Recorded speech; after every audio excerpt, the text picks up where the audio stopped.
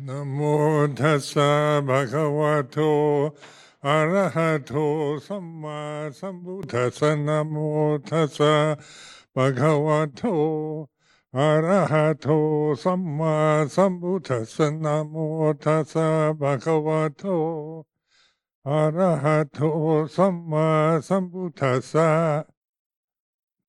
Aparuta de sangamatassa tavaraye sodavanta Amunjantu Satan.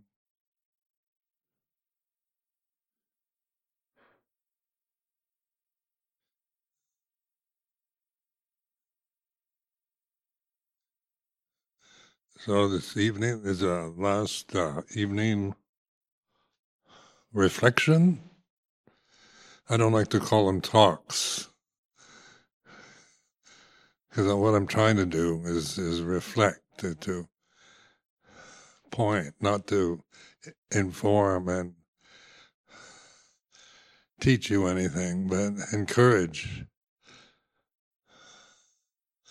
In this path, we need encouragement, because it's easily delude ourselves through our thinking process, and by thinking about it and our ability to meditate, or have we gotten anywhere or haven't gotten anywhere, or is this useful or not?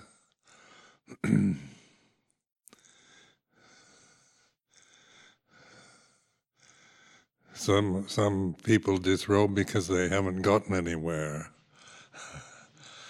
after so many years of trying to get somewhere.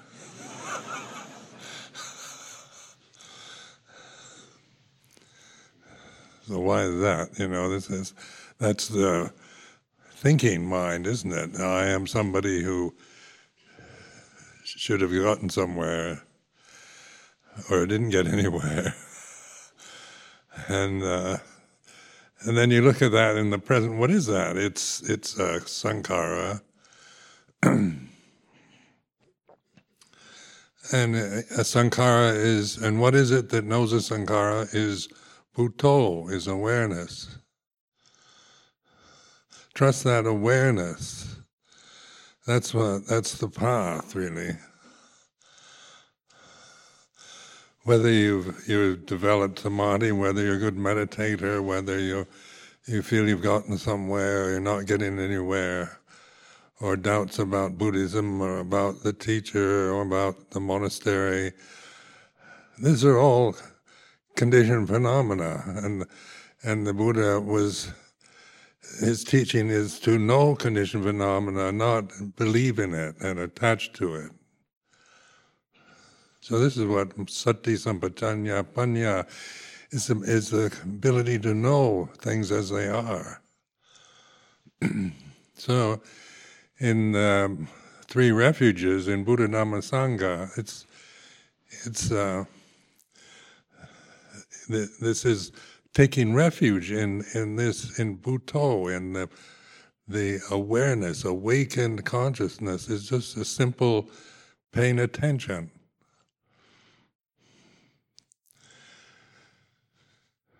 And then the Buddha points out how we're conditioned to grasp, strong views and perceptions. That's the avijja, the ignorance of Dhamma. Then that's what we do. We just grasp various religious views, political views, social identities. And of course then the result is that there's always a separation, this sense of I'm on the right, you're on the left, and I'm Theravada, you're Mahayana, that kind of thing. When we think like that, and we believe it, you notice there's a sense of, having an opposition, something different than ourselves, is a kind of threat or something alien. But when we're mindful and we're aware, if we have such thoughts such viewpoints, such opinions, that they are what they are, I'm on the right side and you're on the wrong side, I'm thinking that. I think with my mind, I'm right, you're wrong. One of the problems in the holy life, in any religion, is righteous views, because we know what's right through conditioning, and what's wrong when we grasp the viewpoints, and we're not mindful, we're not aware of the grasping. So we tend to take very righteous positions about my religion is the right one, and any one that doesn't agree is wrong. So this leads to religious bigotry and an ability to understand or comprehend anything other than your particular narrow viewpoint, your particular position that you take. So I call that righteous view, because maybe it is. Maybe somebody's religion is better than mine. I don't know. But this is what I've used, and this is what I've done, and devoted my life to, and a good result from it. I don't have any doubts or problems with especially because it's through this Theravada school that I've developed. It's not always you like everything within the tradition, or you agree with everything, but even one's disagreements are still conditioned phenomena.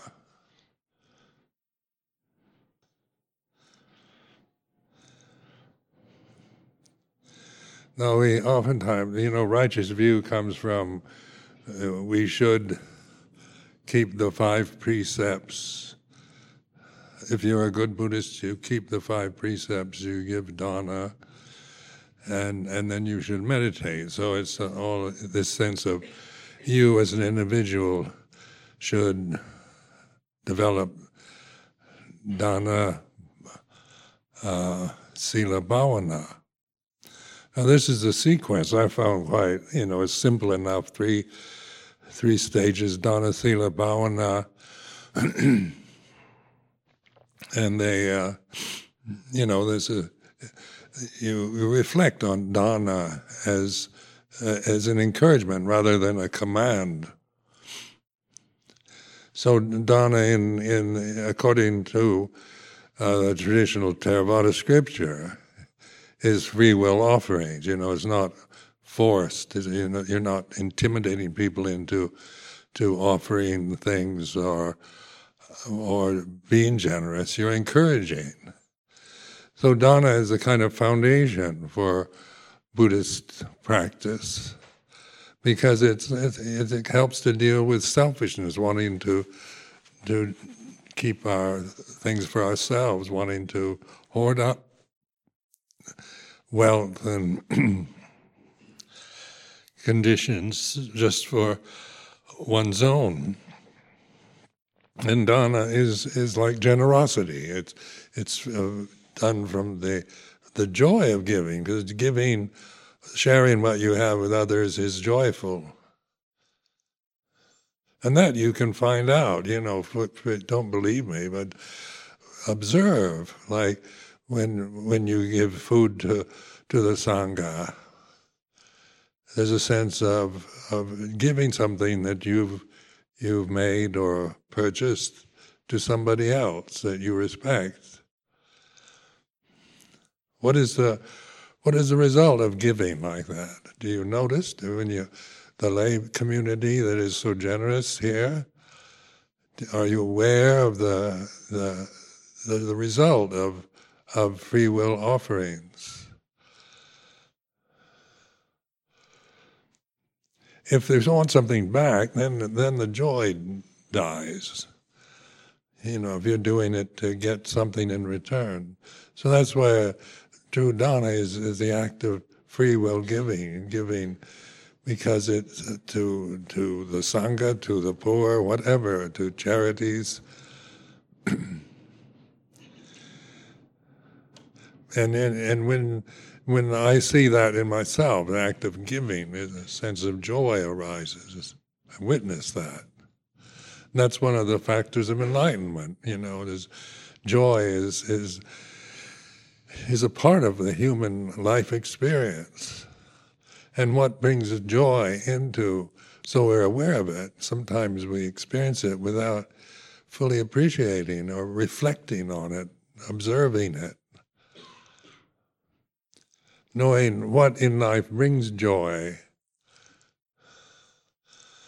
and what doesn't, like just thinking of myself, selfishness, there's no joy in that. When I start thinking of myself and above everyone else, then there's something very unpleasant, kind of a sense of being smothered in selfishness. It's not a joyful aramana.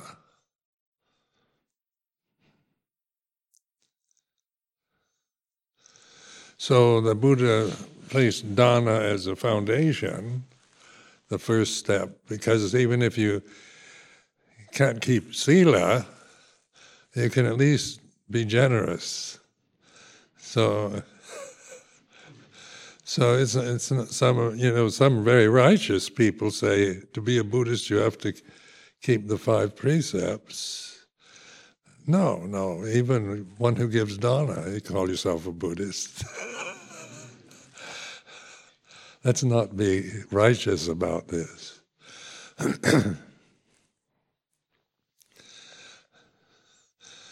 So in Thailand, for example, which is the cultural, the convention, the cultural attitudes of Thai are very integrated with Theravada Buddhism. So in just even the poorest villages, people are generous to the Sangha when we go on Bindabat. And they find great joy in that. And people that won't come to the monastery to give dana can give it as bhikkhus walk through a village. So it makes it easily available. So this is part of a tradition, a culture that is integrated with the Theravada Buddhism.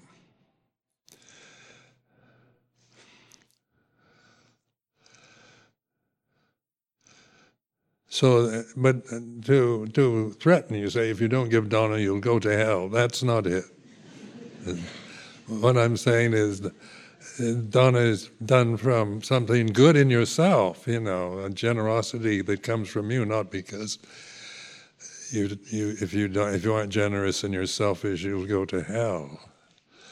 Just to contemplate the difference, reflect on the difference, between the kind of reward and punishment conditioning of our culture, of our society in the West, and the Theravada, according to the Pali scriptures, it's an act of giving, of sharing, of coming forth, encouraging, rather than demanding, threatening, or intimidating.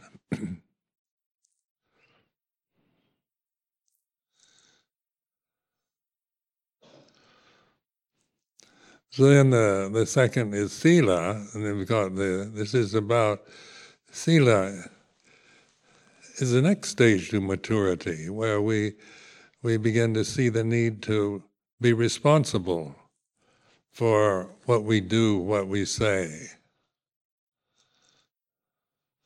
Otherwise, we say, I have freedom of speech, I can say anything I want, and I'm free to say anything. Whether you're upset by it, that's your problem. I believe in absolute free speech, is the Western view of many of us. But taking responsibility for speech is part of sila. It's being aware of how to use speech to encourage, to describe, to be accurate. And then the actions, we still, we have impulses of anger, hatred, wanting to take revenge, wanting to hurt somebody. We have sexual drive in the human body that has its natural energies that influence our way we react to each other. So if we don't take responsibility for action, then of course we just follow instinct, impulses, the feeling of the moment. It gets completely out of control. So the 5 precepts is the standard in this tradition. So the first is to not intentionally kill any human being, at least. With this, it's not to. For bhikkhus, we're not allowed to kill anything, not even a mosquito. But for lay people, the main emphasis is not to intentionally kill another human being.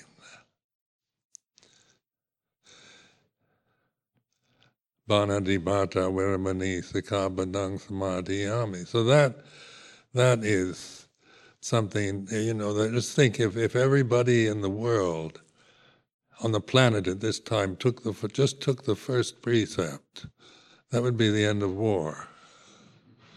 I'm not talking about not taking life of fish and birds and cows and pigs, but just to take the vow, Banadibata, everybody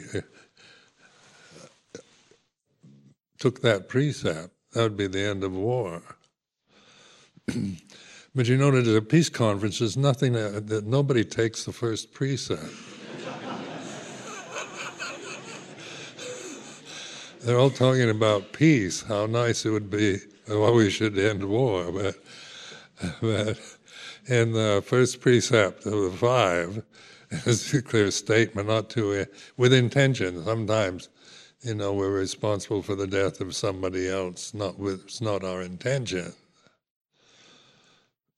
And who knows the intention? What is it that knows? Sometimes we feel like killing. At least I have. And it's not something, because of the first precept, I never do it.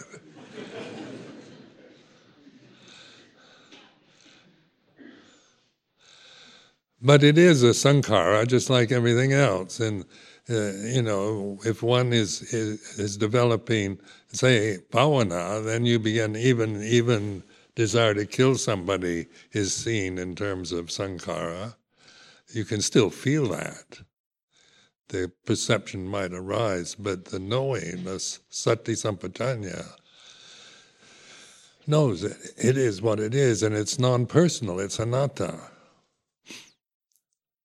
Whereas a person, as a bhikkhu, as a Buddhist monk, I would tend to feel guilty about having such a feeling of wanting to kill somebody after 50 years of meditation.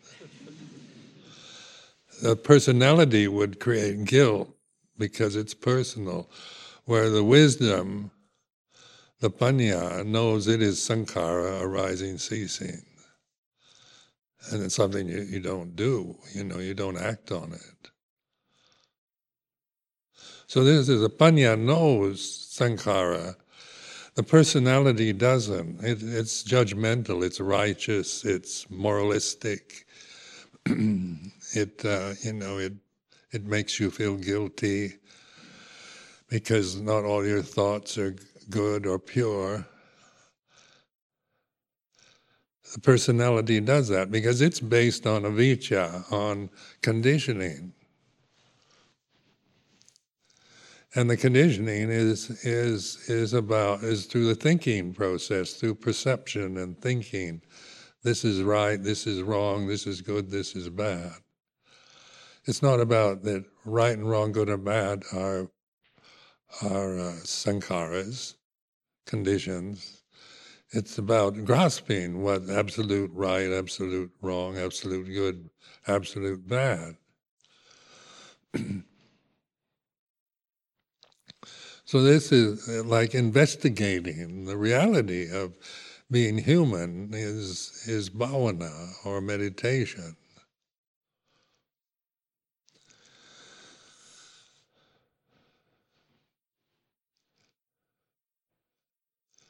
So the 5 precepts are like in the Vinaya, the monastic Vinaya, we're not allowed to give the precepts unless asked. So we can't go standing on the street corners in London, kind of threatening people with the fires of hell if they don't keep the 5 precepts, or even trying to convince them. So the ideal of the samana is harmlessness and conduct in a way that arouses faith or interest, rather than taking a righteous stand and position in telling people through the thinking mind, through the views and opinions, through righteous views, what they should or shouldn't do.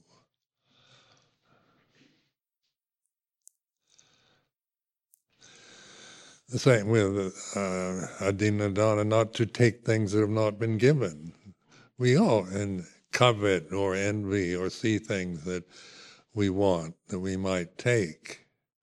But the precept to refrain from that, not to feel guilty about the feeling of wanting to steal something or take something that hasn't been given. With bhavana, with wisdom, then you're aware of it. But if you're a very righteous, morally righteous person, then you can feel you've sinned because you've coveted your neighbor's apples. Some people really lay a heavy trip on themselves in feeling guilty because they don't always think in the highest forms. And why is that? The thinking process its purpose is to discriminate. This is good, this is bad. Right and wrong, this is big, this is small.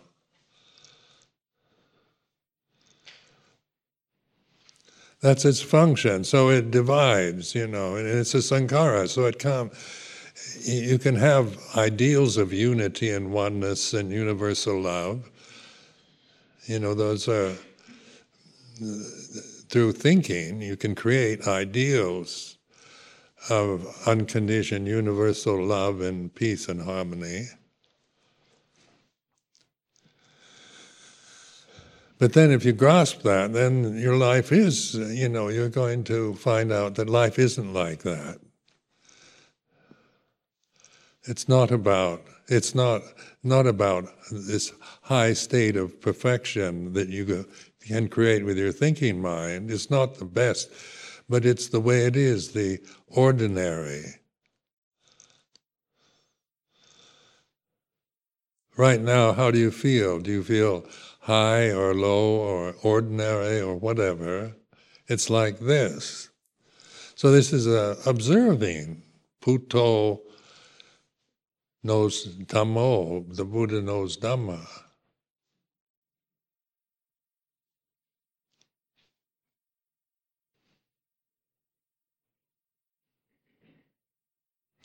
And the 3rd precept, for lay people, kame sumita, to refrain from misuse of obsessive, selfish sexual activities,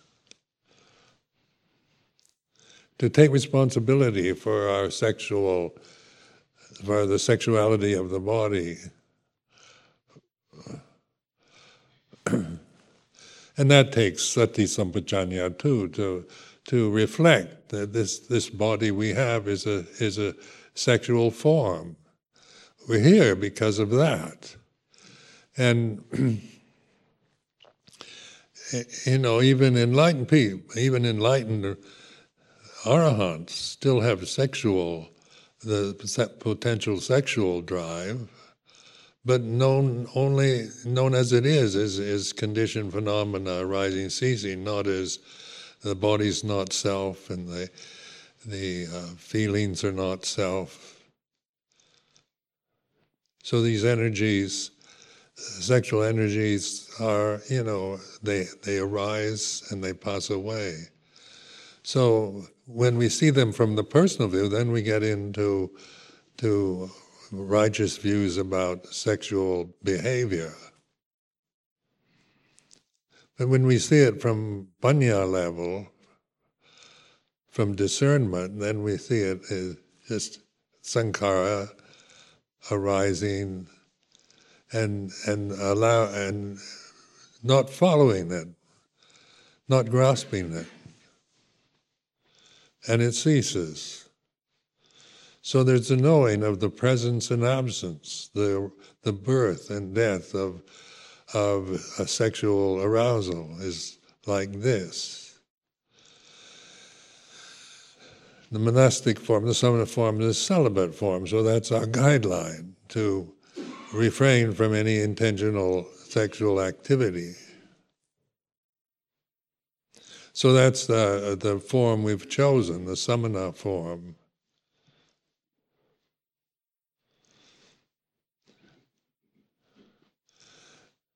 And we've asked that. We've asked to be ordained, you have to ask 3 times.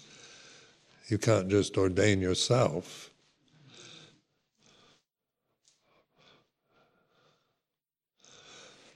Then the 4th is right speech, is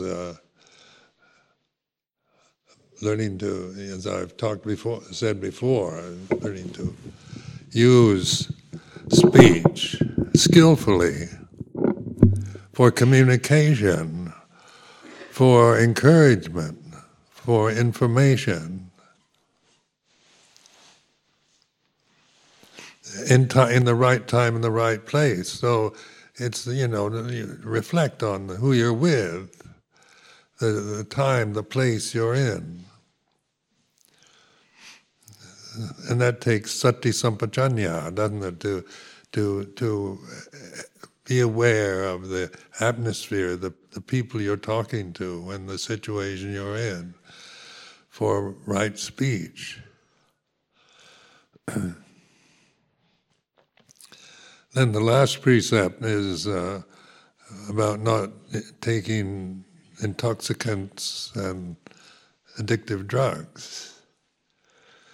And many people find that one difficult. The 3rd and the 5th precept are in Thailand are the most difficult. So, and you're living in a culture where, drinking alcohol with dinner and things doesn't mean, people still consume alcohol and aren't alcoholics. But it's a guideline, it doesn't mean you'll go to hell if you drink alcohol. And so these are suggestions, they're precepts, they're not commandments. They're not orders from above, saying, thou shalt not kill. I take the precept to refrain from intentionally killing any human being. So I'm just pointing out the difference between saying a commandment given from authority from above a demand or a command, and the precepts within this tradition are asked for. They're not ordered or commanded, but they're taken and reflected upon. So you've got dana sila as a basis for a good life. Just as if you're not interested in bhavana or meditation, it will make one's lay life, ordinary life, at least a pleasant experience. If you keep the 5 precepts, you develop a sense of trust with your family. Trusts you, your working place, the people you work with, respect and trust you.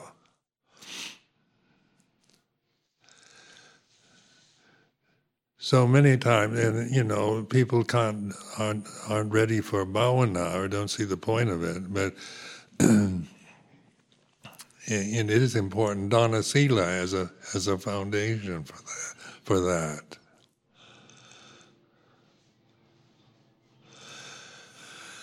Then bhavana, meditation, cultivation of mindfulness. So this awareness, sati sampajanya, satipanya is bhavana, is real bhavana, is development, cultivating the path. Because the path is sati sampajanya panya. As we develop through our reflection on the Four Noble Truths, it leads to that insight through samaditi, samasangapo, the Eightfold Path. You begin to know this, that the path, the Eightfold Path is the simple reality of mindfulness and non-grasping of conditioned phenomena, mindfulness and wisdom.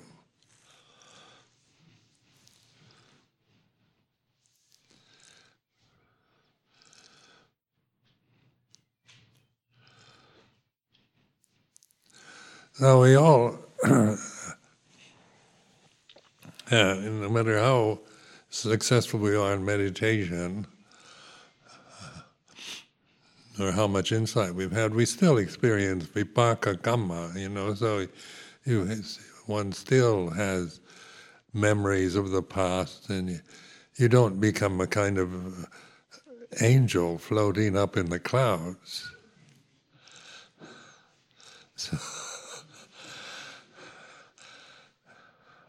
And so, there's still this vipaka, or the resultant karma of being born and being conditioned and doing things out of ignorance, speaking out of ignorance. So we do the arising of vipaka karma in situations is seen in the path through sati sampajanya, sankhara. So one time somebody asked Luang Por Chah if he still got angry, and he said, "Oh yeah, anger arises, but I don't grasp it." So that leaves a strong impression, of that even in a very wise, enlightened monk like Luang Por Chah, the vipaka of being human is still the anger, conditions for anger come together. This is what you feel. But the mindful being is aware of anger as for what it is. What is, if you feel angry right now, if you start thinking it's yours or somebody made you angry and they shouldn't have, and then you're getting caught up in thinking about it and grasping it and making it into a personal problem, or you're trying to get rid of it, you're trying to suppress it. But if you're just aware that it is what it is, it ceases. It's a sankhara. So then the refrain, sape sankhara anicca, sape dhamma anatta, all conditions are impermanent. All Dhamma is reality, is not personal. To be non-personal is to be mindful. A personality can't be mindful. Like when you try to be someone who's mindful, you're not mindful.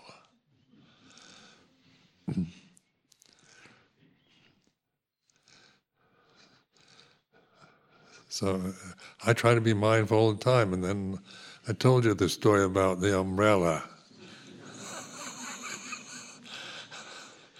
That was Sumedho trying to be mindful on Bindabat, and it got concentrated. That was the problem. I got so concentrated that I forgot all about the umbrella on the way back. So when it's a truism, isn't it? You should be mindful. I can say that everybody should be mindful. That's good. That's right. They should be. But this is the way it is. And so to say you should be mindful is still a thought, isn't it? It's still, you create that, I'm someone who should be mindful. Where if you're mindful, then you're aware of thinking that thought. If such a thought arises, the knowing it is what it is at this present time. Let it be what it is, and its nature is to cease.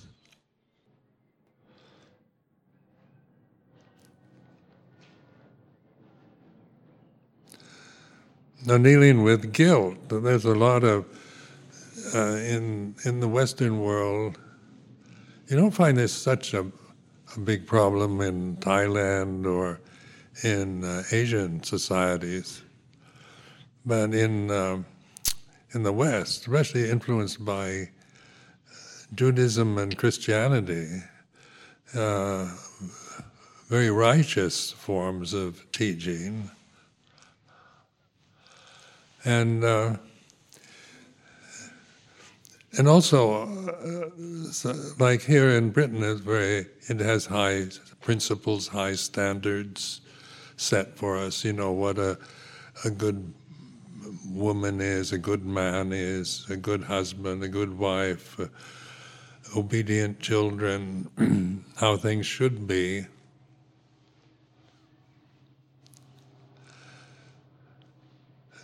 Things should be fair. We all want fairness and justice. We want to be respected and appreciated and not despised and rejected. I mean, but then life, as we experience it, isn't always fair, isn't always what we want, isn't always right. But even when it's not right and it's unfair, it's still the path of the Eightfold Path is still present here and now. Whether people respect you or don't respect you isn't necessary for the Eightfold Path.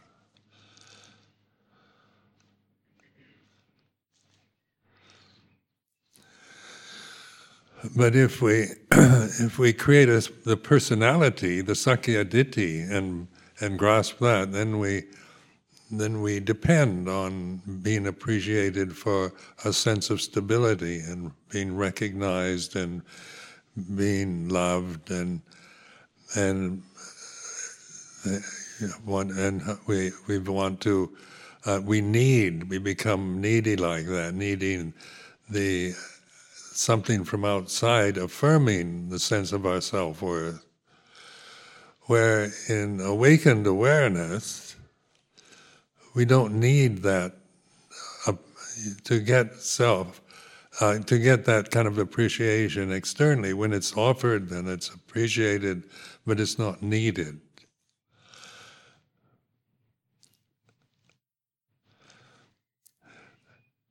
And when you have very high principles and high standards, and high moral values,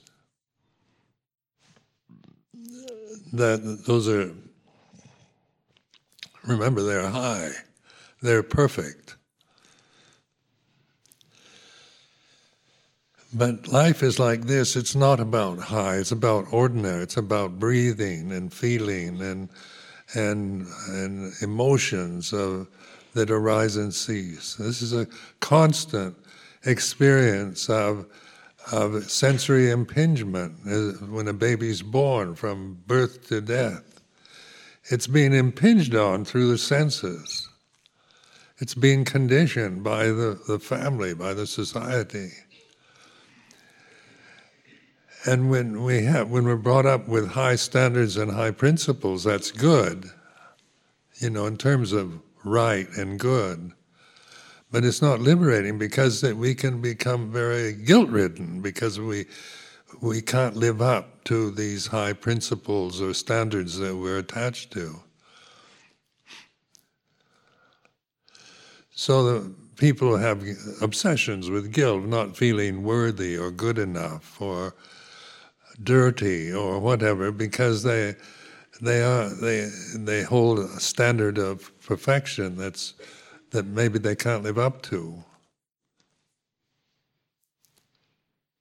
So people, have, I've noticed over the years how many people have guilt over, not that they've done anything that bad or anything all wrong, it's just that this sense of not being good enough, not being kind enough, not being aware enough.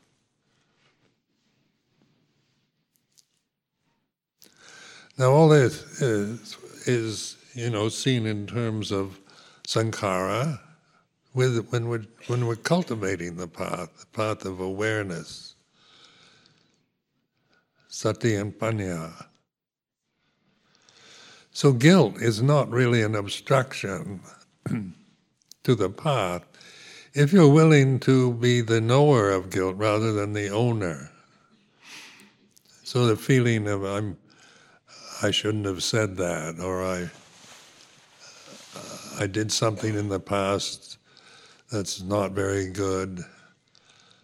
Wonder what kind of karmic result I'll have from that.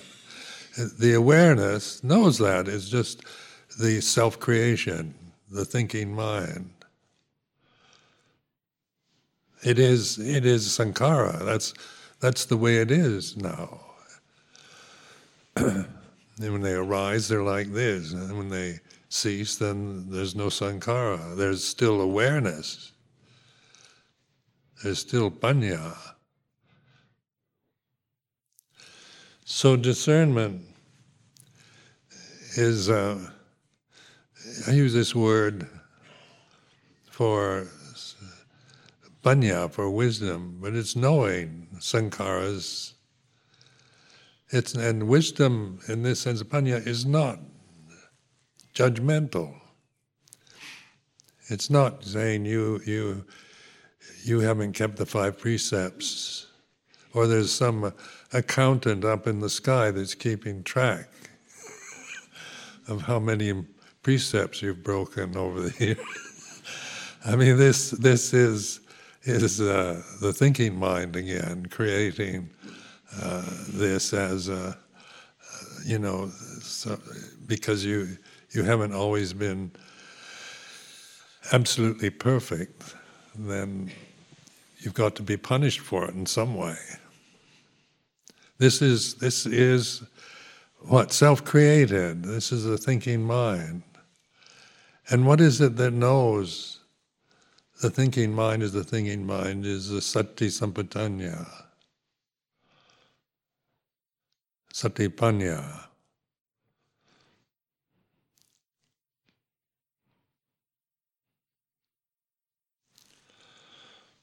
Now the metta bhavana, practice of loving kindness, it can be just the thinking of kind thoughts and goodwill for everybody as the formula we use in the standard formula of reflections. And but that's still thinking, isn't it? That's still being attached to very generous, kind, forgiving wishes for all sentient beings. Well, that's beautiful. But in bhavana, it isn't through thinking, but through recognition of the path, that metta really, that there's real metta, loving kindness. Because the very nature of consciousness, pure consciousness, is kind.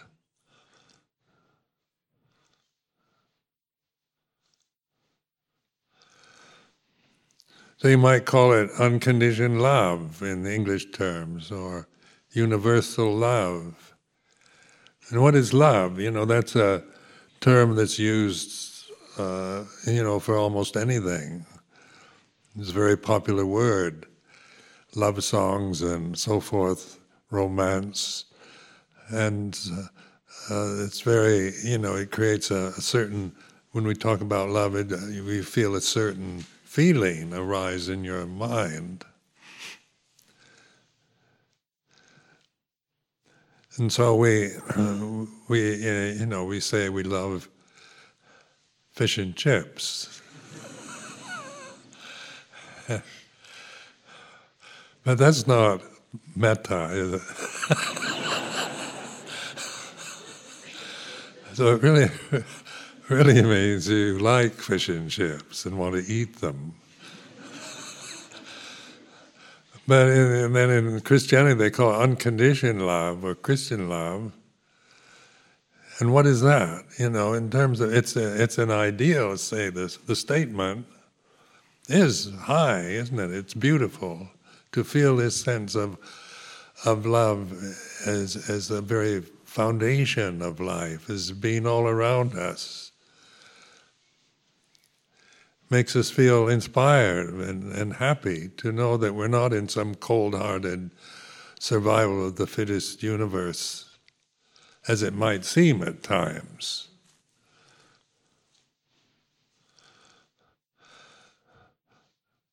But universal love, unconditioned love, or metta, in Buddhist terms, is a Pali word. And it's the foundation for bhavana. It's learning to accept things as they are. So sati sampajanya and panya operate. You can call it metta bhavana if you want.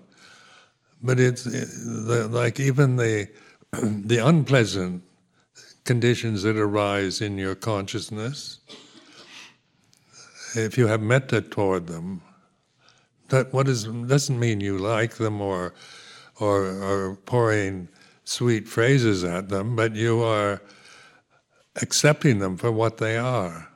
There's no kind of judgment in it. It is like this. Feeling angry or feeling hatred is like this.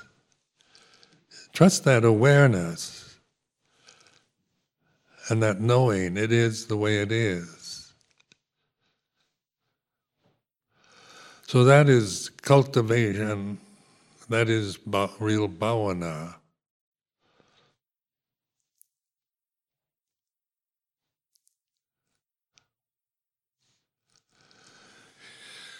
In this tradition too, there's a lot of, because it is an old one, there's a lot of opinions about it.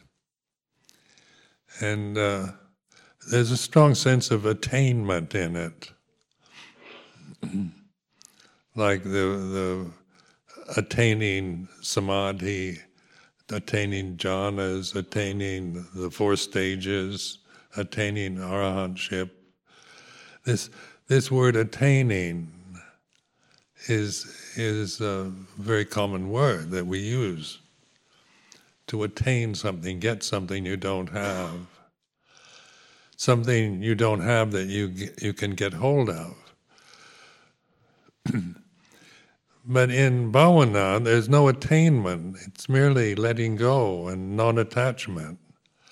You don't get anything new or attain any state you conceive of. You let go. Or you don't grasp. So it's the realization of non-grasping is like this. We still have to live within the forms that we're born into, the human body, as it gets old, gets sick and eventually dies.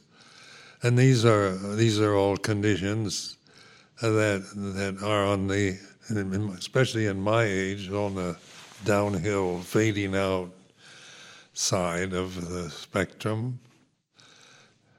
When you're over 80, you're really aware of that, how old you are. When I was 70, I could still think I wasn't old.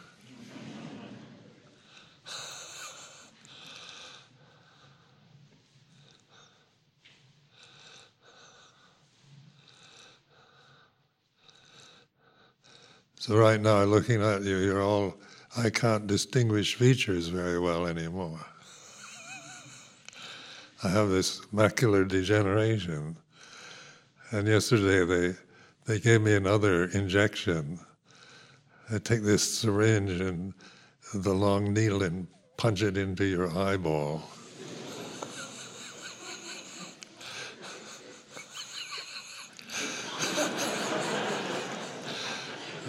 I've had this done 5 times now. And it sounds worse. Actually, it's not all that bad.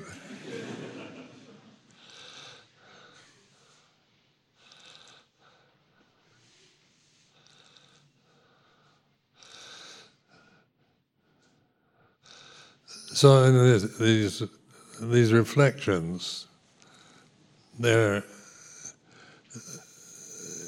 just a reflection on Dana Sila Bhavana this evening, or on bhavana, on meditation,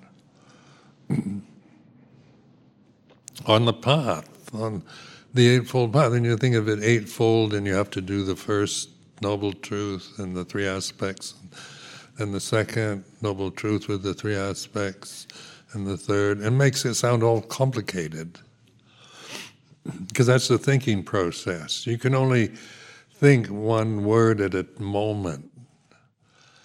You can't think 4 Noble Truths in one moment. You got to think 4 Noble Truths in a first, second, third, fourth. You can't think 1 to 4 in one moment. And that's the limitation of the thinking process. Thinking gives us a sense of time, of past and future.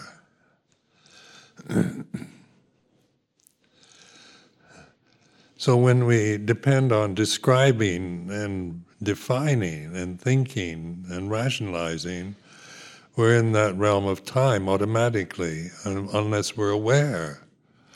Thinking with awareness, then it's a useful tool, a convention that can be used skillfully, rather than just becoming victims of thinking habits or obsessive thoughts.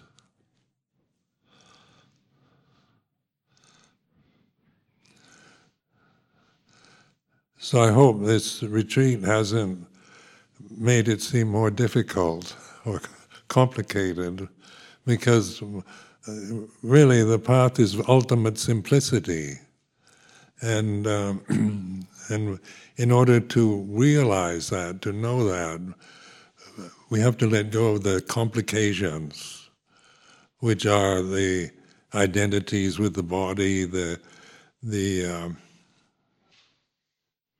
conditioning that we've acquired through culture, through social, religious conditioning, through our attachment and reliance on rational thinking or thinking of any sort, through just reacting to the instincts, the survival, procreative instincts of the human form, and so forth. The animal conditions, we're mammals, we've got animals' bodies, so we're still, the procreation, raga danha, and patiga danha is, like anger is a kind of survival mechanism in the mammalian species. So after you recognize the path, realize the stream entry, there's still sexual desire and aversion, because these come with the species. They're not Sakya Ditti, Silabhata Baramasa, Vichikiccha anymore. They're not the first three fetters, but they're part of the nature of the species, the mammalian species. They still operate, but we're seeing them in terms of that they arise and cease. When they're present, they're like this. When and if we have this sati sampajanya, awareness, patient endurance, metta for them, then they cease. We're aware of their absence. So the aware being is aware of desire and non-desire. It discerns, it knows the difference. What does wisdom discern? It knows non-desire is like this. Desire is like this. And what is it that knows? We call it Bhutto, or is it just pure one universal knowing that is with us all the time, that isn't something we acquire or we need to get or anyone lacks. It's through bhavana that we begin to realize the way to not be deluded anymore, not create suffering, unnecessary suffering in our lives. So I offer this for your reflection. Dhammayang Dhammo Vadagata Sadakarang Dhamase